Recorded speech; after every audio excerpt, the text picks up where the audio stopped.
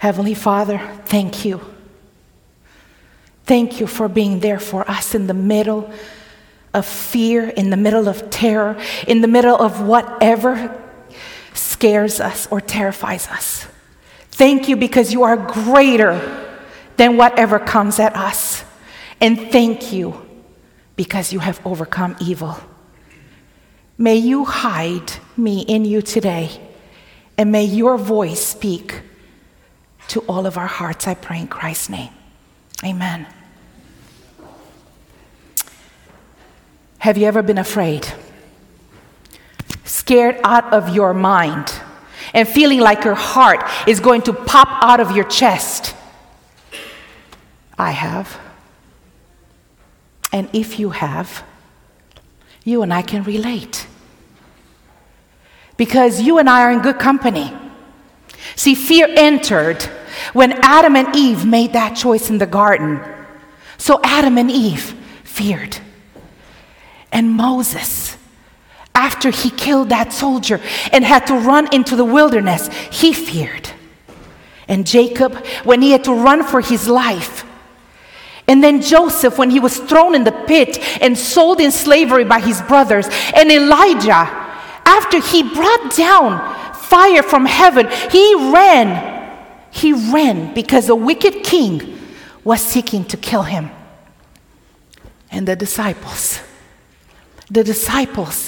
when they were in the garden and Jesus was sold, they feared. So you see, you and I are in good company. And that is what I want to talk to you about.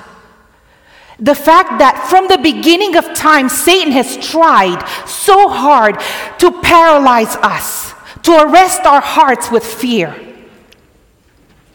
But at the same time, there is a God in heaven who has promised us in Psalm 46. And can you read it with me? Psalm 46, that says, God is our refuge and strength, a very present help in trouble. Therefore, we will not fear. Can you read it with me? Though the earth be removed, and though the mountains be carried into the midst of the seas, though its waters roar and be troubled, though the mountains shake with its swelling. That is the God that we serve. A God who has promised us to be with us when we face fear, when fear comes right smack in my face and in your face.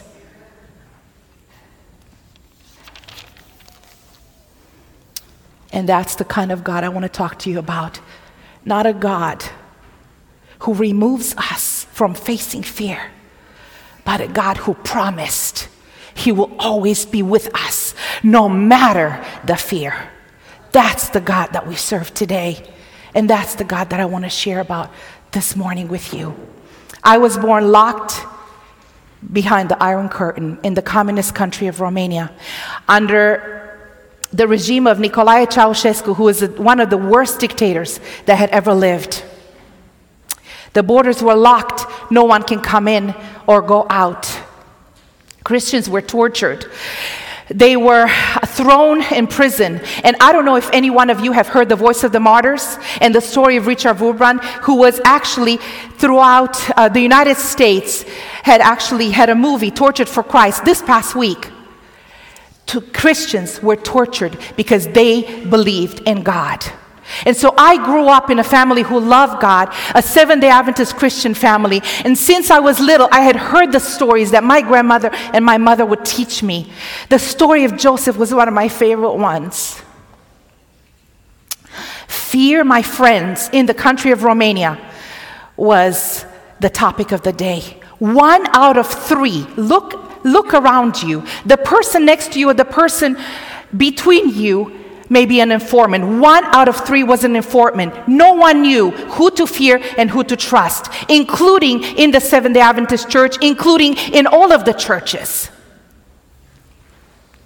The weak the school week was 6 days a week. So if you were a Christian, you had a target on your back, but especially if you were a Seventh-day Adventist Christian, you had even a bigger target, because if you chose not to attend school on Sabbath, you were mocked, you were bullied, you were marginalized.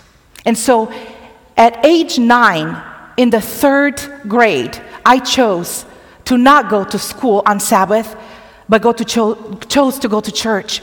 And out of that came a barrage of bullying, a barrage of mocking. But you know what? Even though those things were happening, even though I was made fun of, even though I was called names that I couldn't even utter, nothing compared to the day when I heard my father sob after he picked up the phone and began crying uncontrollably and actually dropped to the floor saying, "He's alive. He's alive. He's alive." I didn't know who was alive. I didn't know what happened. What could have been so dangerous that my father would sob and drop to the ground? It was in those moments that I began to hear what had happened and what had transpired, and the plan that my family had concocted for us to escape communist Romania. You see, my uncle had been contacted by the Romanian Securitate, which was the Romanian KGB, and was told or was asked to be an informant. He asked them to give him a couple of days, because if he was refusing them outright, he and his family would be killed. In those days, he connected with a friend who had another friend who lived on the border of what was then Yugoslavia, right at the border of the Blue Danube. He paid that man a large sum of money in the hopes that he can be trusted. And in the middle of the night, that this man would lower him in the Danube, and when the night shifting of the guards would change, my uncle, who had been a weightlifting coach, would actually swim across for several miles into what was then Yugoslavia. For an entire week, my family had no idea if he was dead or alive until that night when that phone call came. He had walked for days, we would later find out, walked into then Italy. And now our family was in danger. It was a matter of days between the government finding out and putting our family's connection together, and now we were in danger and we needed to get out. But how and when? Because the borders were locked and no one could get in or out.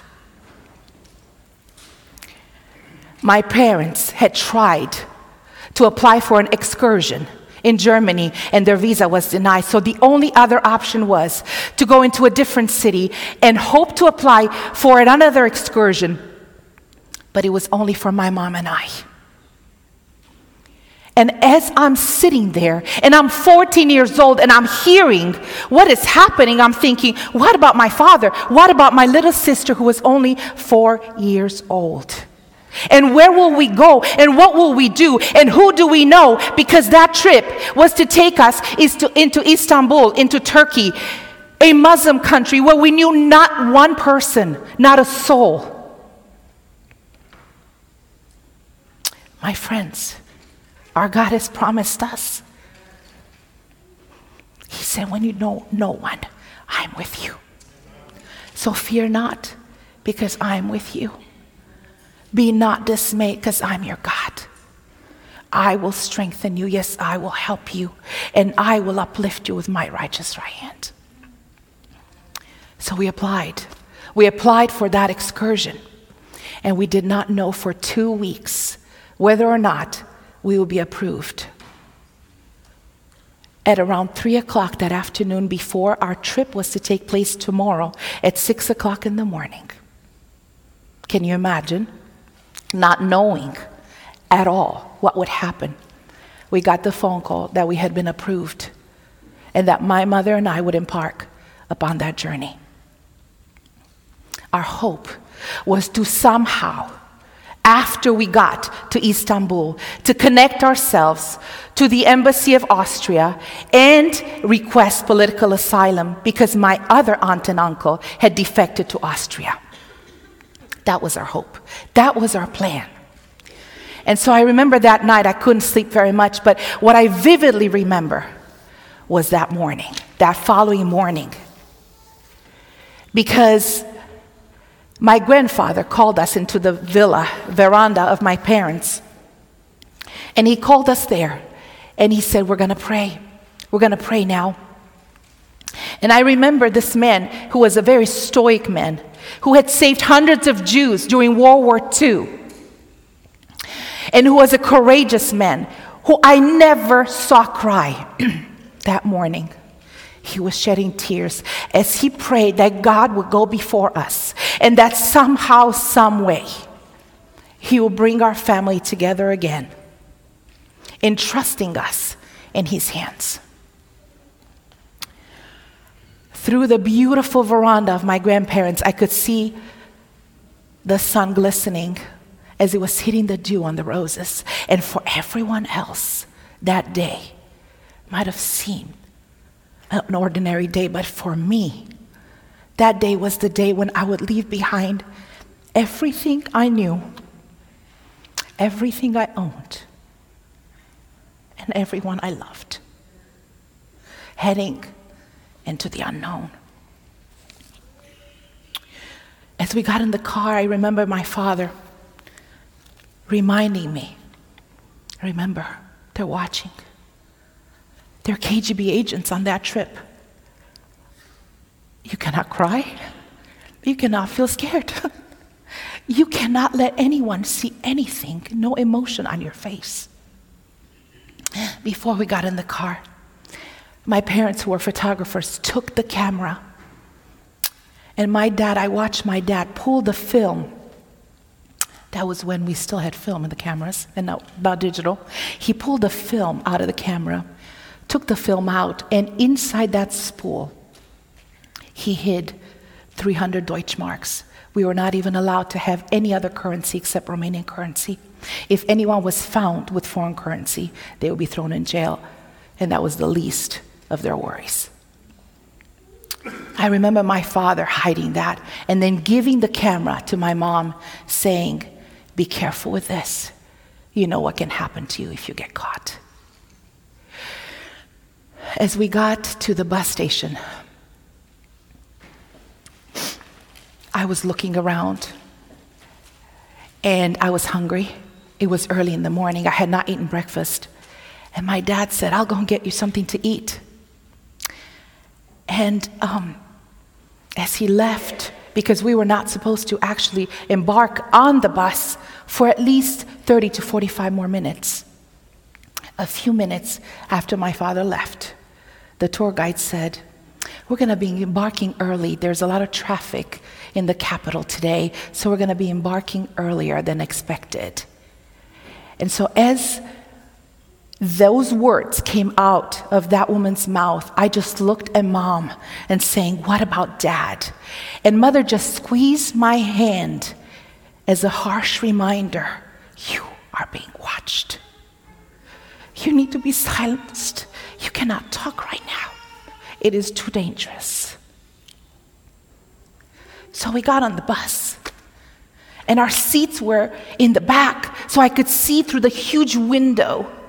And I was on my toes trying to somehow, some way, with my eyes, bring my father back. And then the last person got on, and the bus began to pull away. And as it was pulling away, my heart was tearing to pieces because I finally saw my dad running behind the bus with a little bag of breakfast in his hands, and his figure was getting smaller and smaller and smaller. That was the image that my heart was left with when I left my country.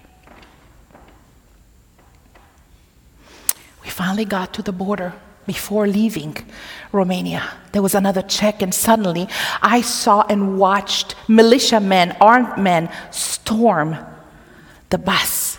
They were around everywhere. And I thought, what's happening, Mom? What's going on? And Mom again just looked at me and squeezed my hand, and I knew I had to be quiet again. And then I saw what was happening. Every single person in the bus was searched. Every piece of item, of clothing, of food, anything and everything had to come out of our luggage. And some of the militiamen were throwing the contents onto the ground, searching for contraband. And I thought, oh God, have mercy, if only they will choose to look at our camera. If only they will open that camera and find that foreign currency, what will happen to us? Finally, our name was called. And I remember Mom just grabbing me, and I was walking behind her, not really having strength, but she carried me, because you know what? Our God carries us. When we have no more strength, when we are unable to take one foot in front of the other, our God is the Father that carries us. He tells us He will not leave us. He tells us He will be with us. And so she did that for me. And as we finally got there, which felt like an eternity, the militia man looked at my mother and said, "Which one is your bag?" And Mother pointed to the 2 bags. And he said, "Can you open it?" And Mother opened it. And would you believe that they did not touch a thing? Not one single thing. They said, "Thank you. You can go back to the bus now." You know, the Bible says that before we even call to Him, He will answer us. And while we're still talking to God about our needs, He will answer our prayers. So miraculously, God blinded the eyes of those men, and we finally got to the border of Turkey, where we actually found out that none of us had passports. You see, you and I can hold on to a passport. In the communist country of Romania, the regime held your passport, and when you were allowed to go for a trip that was completely secure and assured by them that you would return back, because you would always have to leave somebody behind to assure you'd coming back, then and only then, they would hold the passports for you. So never, ever on any trip were you allowed to hold your own passport. So can you imagine? And so when we got to the border of Turkey, we assumed that the KGB had our passports. Come to find out, we have gone from Romania into Bulgaria, and also ready to enter into Turkey, and we had no passports. No one had passports. The only thing that the tour guide had was a sheet of paper with our names on it, wanting to enter into a free country. Whoever can give you approval to enter into a country with a sheet of paper, an entire busload of people entering into a foreign country with absolutely no passports. And so we were held back there for hours on end. And you know what? I don't know if you've ever been in a situation where fear paralyzes you, and yet throughout that fear, you can see above that and beyond that, and that was happening to me. I felt locked into that bus, and with my eyes through those windows, I could see freedom. I could almost feel it, but yet I could not touch it. I could not reach it. Finally, the tour guide said, "You'll be going back. We will have to go back. The Turkish officials will not allow us to enter the country." I know my mother prayed, and she said, "We need to pray. We need to pray." And we were praying silently, and my mother prayed. And I know that I was just asking God, "God, please, not back, not again. I don't want to go back." After hours on end, the tour guide came back and said, the Turkish officials said that they will make an exception this time around, and they will allow us to enter into the country. And so we were able to get into Turkey. And when we got to the hotel, we were told that the hotel was overbooked. And not only that, that we would actually have to double up or triple up in our rooms with someone we had no idea who. And how in the world would we be able to plan to move away from the group or anything at all or pray, because someone else would be sitting in our rooms with us and sleeping in our rooms with us. I remember Mother just saying, we'll pray. God is with us. Esperanza, God is with us.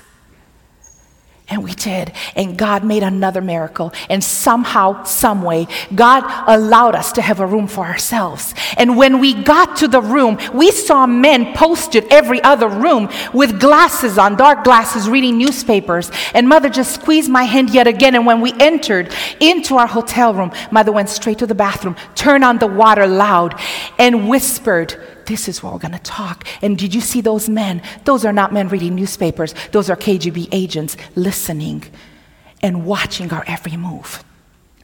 I remember kneeling down with my mother on that hard stoned floor. And Mother prayed and said, God, we are here. We don't know where to go, but you will make a way.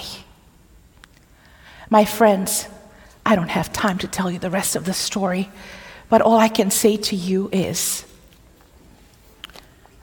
that God is the way. And God did make a way in incredible ways. And the rest of that story is chronicled in the book called Hope in Present Danger. But what I want to talk to you about today is I don't know where you are in your journey today. I have no clue what you are facing today. I know what I'm facing. I don't know where your heart is today. I don't know what obstacle comes your way. I have no idea the torment, the fear that you are going through. But what I am going to tell you is that our God is alive. And He is faithful. And when He says, I will never leave you, I will never forsake you, He really means that. And so, several days later, we found out that the entire group, we were supposed to actually go into the bazaar. And the bazaar, if you're familiar with Istanbul, the bazaar is really another metropolis under the metropolis of Istanbul. It's a huge market. And so our hope and our plan was to go into the bazaar and disconnect somehow from the group, get ourselves a taxi, and get into the Austrian embassy. That was our hope. The entire group got sick with the flu except the two of us. God had His hands on us. And the night before we were ready to go into the bazaar, I remember packing a duffel bag. And Mom looked at me and said, what are you doing? And I said, I'm taking my clothes. And she said, you can't do that. You cannot take anything with you. The only thing we will take is the camera bag. That's it. And God will provide. And that night, we prayed, and Mother prayed, and asked that God somehow, some way, will protect us and help us to get away. So we got into the bazaar. We made our way out. Somehow, some way, we got into a taxi who was just circling around Istanbul, not knowing where the Austrian embassy is. We finally made our way to the Austrian embassy and requested political asylum. And they began to tell us, which we did not understand, that they could not help us.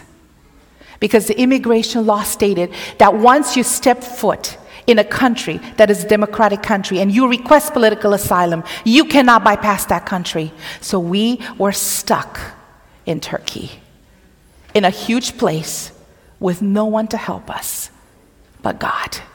I remember walking outside of that embassy and saying, now what? And sat on the ledge on the streets of Istanbul with my mother and saying, what now? I don't know how many hours passed, and finally my mother said, maybe the bus will pass by so we can go back home. And at that moment I said, there is no turning back. There is no turning back. And somehow I saw someone who looked like a policeman, and we crossed over and we connected with him, and he was able to lead us to someone who spoke French, where I was able to explain that we were requiring political asylum, that we did not want to go back. We were placed in a van, in a huge van, taken to the headquarters of police station, and then put in that van again, and there was no light whatsoever except one bulb dangling and just a little grill, and the only light that we could see was through that corner grid. And I remember beginning to cry and saying, God, where are you, Mom? They're going to kill us. They're going to kill us now. And Mother said to me, look at the light. Focus on the light. If you focus on the light, your fear and darkness will dissipate. And after a long time that seemed like forever, there were gates that sounded like gates hitting cement. And I remember bursting into tears saying, Mom, they're going to kill us now. I thought we had arrived in prison. And then the gates sounded again. Boom, boom, boom. And then the van came to a stop. And we heard footsteps. And then the door opened. And when I looked down, there was carpet. We were physically parked in a room. And right there was a man who spoke in Romanian and said, you are safe now. You can come out. You are safe now. So you see, my friends, our God is the God that will take care of us. He doesn't tell us that we will not fear. He promises us. He says, in this life, you will have tribulation. He warns us. But he promises us, take heart, because I have overcome. So my prayer today for you is that you will be assured that the God who has taken care of all those amazing men and women in the Bible, the men who have been faithful, the women who have stood for God, even when we were not faithful, that same God will be faithful to you and me, no matter what. Let us pray. Heavenly Father, I thank you because you are faithful. I thank you because what you said is true. Fear not, for I am with you. Be not dismayed, because I am your God. I will strengthen you. Yes, I will help you, and I will uphold you with my righteous right hand. Thank you, God, for that promise, that you will always walk with us, and you will hold us by a right hand, and you will never leave us. May our hearts be encouraged by that promise and that assurance. In Christ's name, amen.